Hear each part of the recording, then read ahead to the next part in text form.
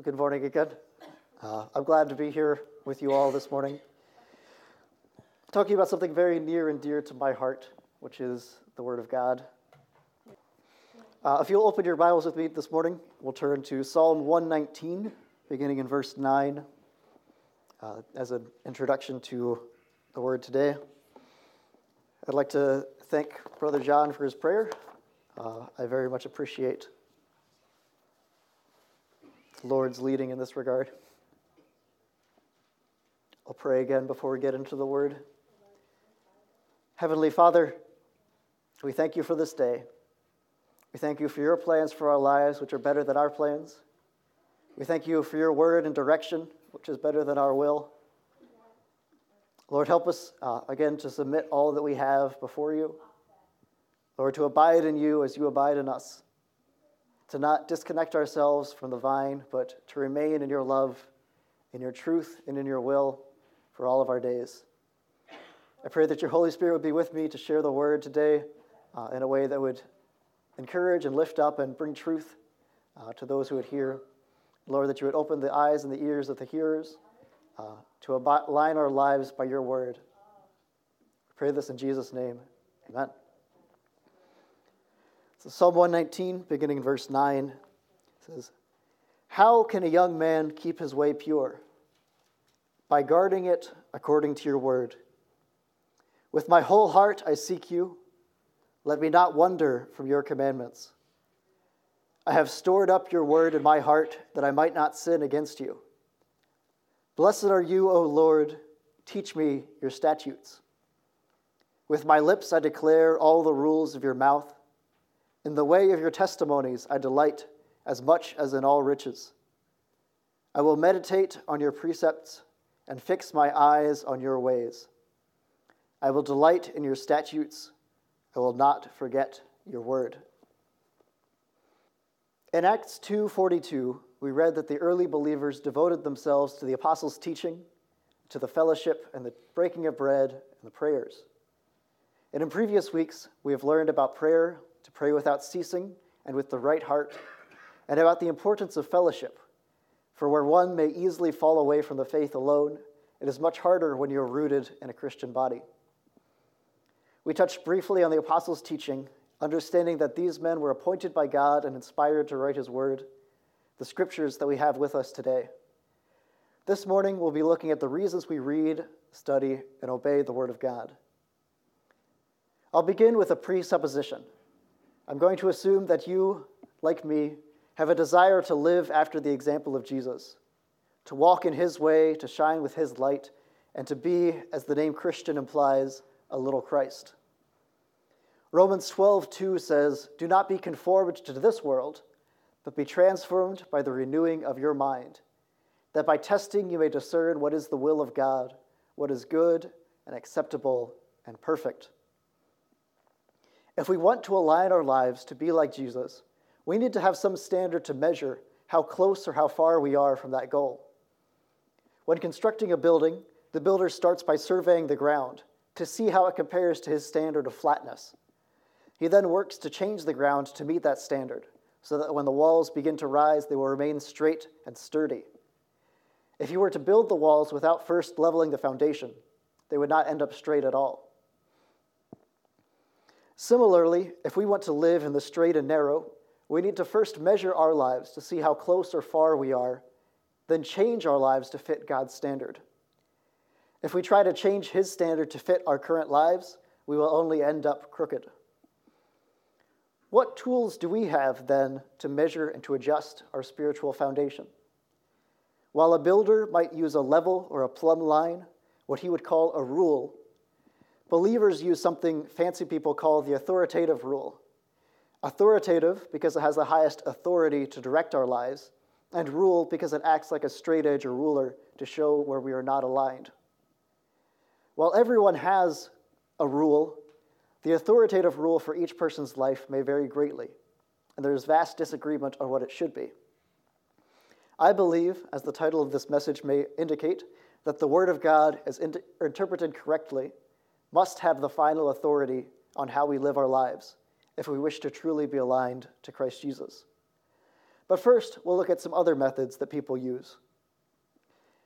The first and most common rule is that of human reason. With the age of enlightenment, many have made human reason the self-sufficient source of authority. This rationalism says that it does not need divine revelation at all, and in fact denies the reality of it. While our intellect was given to us by God and is a valuable tool in understanding and applying His word, when given authority over the Scriptures to choose which of them, if any, we should obey, it does little to change the roughness of our foundation. In the pride of his face, the wicked does not seek him. All his thoughts are, there is no God. Psalm 10:4. Another internal source of authority is personal experience.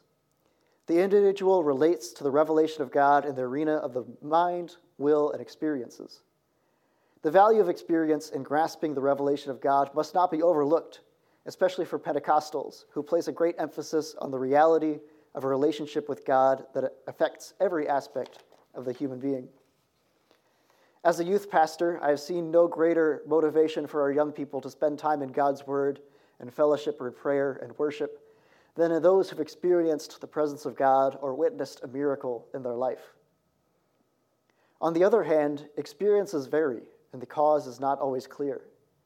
We can easily attribute to God something that we experienced, positive or negative, that may have come from our own heart.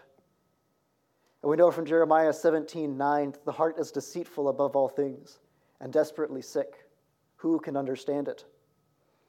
If we give our experiences authority over the truth of Scripture, our foundation will be shaky and prone to change as often as our mind. The next authority is ecclesiastical. Ecclesiastical authority holds that the church itself must be the final authority in all matters of faith and practice. While this method attests to the rule of Scripture, it gives the church leadership, pastor or pope, the final say in interpreting God's word. It is assumed that because they are in a leadership position within the community, that they are also in a proper relationship with God to communicate His truth to the church. Without in any way detracting from God-given leadership positions, it must also be observed that this approach to authority is open to a great risk of corruption, the misuse of power for selfish desires. Even in the best cases, this view means that the interpretation of Scripture is done by a few people on behalf of the church, with the majority of believers unwilling to study the Scriptures themselves. This is something we often run into with new believers, where they don't want to read God's word or study His Scriptures, and instead just expect the pastor or the teacher to explain the word in all circumstances. And while I don't want to detract from the wisdom of those who have an experience and understanding of the word and God's, spiritual gifts of teaching and instruction, I am a man, and it is easy for me to make mistakes. I can misquote Scripture or misunderstand something, and it is imperative that all believers have a grasping and understanding of the word to test the Scriptures and the teachings of those in authority. In Acts 17:11, the believers in Berea were credited as more noble than others because they received the word with all eagerness, examining the Scriptures daily to see if these things were so. They didn't just take as gospel the things that their leaders said, but in fact corroborated and try to get an understanding as well. That's why I'm so fond of pushing our students to read the word on their own, to give them homework to do, and that we read the word together and not just take someone's word for it. A similar view, known as theological authority, looks at the doctrinal confessions or creeds of the community as large as the source of faith and practice. Throughout the history of the church, many statements of faith, such as our own 12 fundamental truths, have been adopted and used by believers to affirm the central tenets of their faith. While there is value in these creedal statements because they serve to focus the attention of the worshiper on crucial elements of belief, there are considerable variations across Christian denominations in secondary matters of faith and practice. To the extent that these creeds align with the Bible and serve to explain its truths, they are valuable. However, when it replaces Scripture as the foundation for believers, we run into the same issue as with ecclesiastical authority, that the wisdom of men replaces the wisdom of God. Lastly, canonical authority holds that the biblical materials as contained in the canon of Scripture are God's authoritative revelation. that the Bible speaks to our beliefs and lifestyle with clarity and finality. I believe that the Bible has the authority to direct our lives and is clear in the basic truths that it presents. As 2 Timothy 3:16 through 17 reads, "All Scripture is inspired by God and is profitable for teaching, for reproof, for correction, and for training in righteousness, that the man of God may be complete and equipped for every good work." Statements of the church and the teaching of its leadership are valuable aids in interpreting and applying the Bible. The experience of individuals, especially those which are prompted and directed by the Holy Spirit, and human reason also help us to understand and to relate to the Word of God. However, the Bible must be given the final say over all of these in our lives, and must be permitted to contradict and to correct areas where they differ. With God's Word as our authoritative rule, the foundation of spiritual lives may be made level and fit for Him to build upon. There are some who might argue that the Bible does not have authority to rule our lives, that we must trust the red-letter words of Jesus alone or the leading of the Holy Spirit, or that the Bible is inspired by God, but that the versions we have today have been changed to the extent that they are no longer reliable. This is especially popular with groups such as Jehovah's Witnesses or the Mormons, and is always accompanied with, "But we have the true Word of God, given to a prophet or returned Messiah that exists only within our group." To combat those claims, we will look at some good reasons to trust the Bible as our authoritative rule. First of all, there's a claim that the Bible is true because the Bible says that it's true. While the Bible does indeed say this, this argument is also made by every knockoff group. In the Book of Mormon, the author Joseph Smith writes that there will be a prophet, Joseph Smith, who will be given the true Word of God. Similarly, in the Quran, Muhammad writes that there will be a prophet, Muhammad, who will be given the true Word of God. The difference, of course, is that the Bible is the inspired Word of God and was created by our Creator to give direction to His creation. While the knockoffs rely on this self-evidential system as their sole source of authority, the Bible has supporting evidence that also attests to its authority. The first, and perhaps most convincing, is that of fulfilled prophecy. In Isaiah 44:28 and 45:1, Cyrus of Persia is prophesied as the one who will make it possible for the Jews to return from their exile, as he read in the book of Ezra. The thing is, Isaiah wrote about this, mentioning Cyrus by name, about 150 years before the events take place, before he was even born, before the nation of Persia really took off as a world-dominating threat. Similarly, Jesus fulfills more than 300 Old Testament prophecies about his earthly ministry. In 2 Peter 1:16 through 21, Peter writes, "We did not follow cleverly devised myths when we made known to you the power and coming of our Lord Jesus Christ, but we were eyewitnesses of his majesty. For when he received glory and honor from God the Father, and the voice was borne to him by the majestic glory, 'This is my beloved Son, with whom I am well pleased.' We ourselves heard this very voice, borne from heaven, for we were with him on that holy mountain. And we have the prophetic word more fully confirmed, to which you will do well to pay attention, as to a lamp shining in a dark place, until the day dawns and the morning star rises in your hearts. Knowing this, first of all, that no prophecy of the Scripture comes from someone's own interpretation. For no prophecy was ever produced by the will of man, but man spoke from God as they were carried along by the Holy Spirit." That the one difference that the Scripture of God has between it and all other holy books is that it's written by the actual God who knows the future, who knows all things, and who lay in existence all things. If you've ever watched potentially a television show or a series of movies, sometimes in addition to the plot of each episode, there's what they call a canonical plot, an overarching design where all the little threads and loose ends tie together and wrap up in the final product. A bad example of this is the Star Wars movies, which were made by a few different authors and don't really have anything tying them together other than that space wizards exist.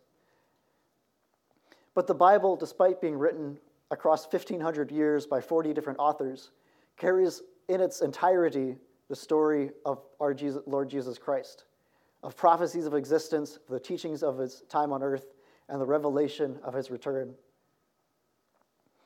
And the only reason that this is possible is because across that time, across those authors, there's one source, which is, of course, our Heavenly Father and his Holy Spirit inspiring each of those humans. And this brings us to the second difference between God's Word and the other holy books, which is its origin. For the Bible is not a single book, but a collection of 66 books across 1,500 years of history. Yet through each author's individual personalities, experiences, and writing style, we get a revelation of our God and his character and instruction without major contradiction. While there are some variations today on individual spelling or word choices, which can be attributed to copyist error, across every one of the thousands of copies of the Bible, the message and content remain consistent. For truly I say to you, until heaven and earth pass away, not an iota, not a dot, not the smallest portion will pass from the law until all is accomplished. Matthew 5:18. In addition to its origin, another evidence for the Bible is its endurance. For despite heavy opposition since the first century, over 2 billion copies of the Bible have been created across more than 700 languages. Discoveries in history, archaeology, and science confirm the truth of God's word rather than refute it. The Dead Sea Scrolls, found in 1947, include around 900 documents, including every Old Testament book, with the exception of Esther, that are dated from the time of Christ back to 300 BC. Professor Gleason Archer, an expert in Egyptology and Semitic languages, commented on the Dead Sea Scrolls' copy of the book of Isaiah, saying that they proved to be word for word identical with our standard Hebrew Bible in more than 95% of the text, and the 5% of variations consisted chiefly of obvious slips of the pen and variations in spelling. They do not affect the message of its revelation in the slightest. The explanation is simple. God wants his people to understand his will for their lives. While he gives us a free will choice to follow him, wholeheartedly or not, to those who do wish to align our lives to his plan, he has given a book of instruction. His book has withstood all opposition and stands out among all imitators. God has ensured the accuracy of his word for all time, so that his followers in every age can trust it as the standard by which our choices are measured and moderated. For the word of God is unchanging as he is. God is not a man, so he does not lie. He is not a human to change his mind. Has he ever spoken and failed to act? Has he ever promised and not carried it through? Numbers 13:19. It'll be a bit of a short message today, but as we close, I would like to leave you with this advice. This is not my own, but the design of the architect in our lives in Psalm 119. How can a young man keep his way pure? By guarding it according to your word. With my whole heart I seek you. Do not let me wander from your commandments. I have stored up your word in my heart, that I might not sin against you. Blessed are you, O Lord. Teach me your statutes. With my lips I declare all the rules of your mouth, and in the ways of your testimonies I delight as much as in all riches. I will meditate on your precepts and fix my eyes on your ways. I will delight in your statutes, and I will not forget your word. We're discussing the Holy Spirit this morning, and one of the things that the Holy Spirit does is to bring to remembrance all the things that Jesus has spoken. That in addition to being given God's word, we are given many tools to understand it and to interpret it, to apply it to our lives, and to remember it in the times of struggle and hardship. Jesus warns his followers that they will face persecution, that they will be dragged before the judges and forced to attest to their faith or to deny Christ. When we do so, he gives us this encouragement. Do not fear when you are dragged before the authorities, what you will say or what you will speak, for the Holy Spirit will give you in those times the words that you are to say. That when we read his word, when we study it, we meditate it, we memorize it, then it is available for us when we face a hard choice in our lives, a dilemma, when we face the opposition or persecution of those who don't believe, or even the discouragement and the temptation that comes through the attacks of the enemy and just the trials of this life. That we would not be overcome by the world, for we have overcome the world through the blood of the Lamb and the word of our testimony, that we did not love our lives unto death. Heavenly Father, I want to thank you for your word. Let us allow it to have the final say in our lives, that we would not trust our own understanding, but would acknowledge you in all we do and allow you to direct our paths. Lord, that we would not allow our experiences to dictate what we believe, but that our beliefs in you, our foundation in your word, and our understanding of you, your Father, the Son, and the Holy Spirit, would give us the proper perspective for our experiences. Lord, that even in the night we could know that the day is coming, that even in the last days we would believe that your Son is returning, that even in the times that we don't feel you or experience your presence or hear your voice, Lord, we can trust that you are constant, that you are never changing, that you are our rock and our sure foundation. Lord, you've said in your word that the one who hears your word and does it is like the wise man who builds his house upon the rock. That when the winds and the trials of this life come against us, we will stay firm on all that you've taught us. Lord, help us not to be like the foolish man who hears your word and just moves on with his life, who doesn't allow it to direct our lives, but trusts instead on his own whims and desires. Lord, for that person, when the trials arise, will fall away and will be destroyed. Lord, help us to allow your word to be the rule for our lives. Help us to align ourselves by your word, by the truth, the objective truth that you have given us. Lord, we ask your Holy Spirit would give us understanding of your word. Lord, that we would be given a desire and a joy for reading it, to understand it, to apply it to our lives. Lord, that our joy, indeed, as it says in Psalms 1, would be, our delight would be in the law of the Lord. And on your law we meditate day and night.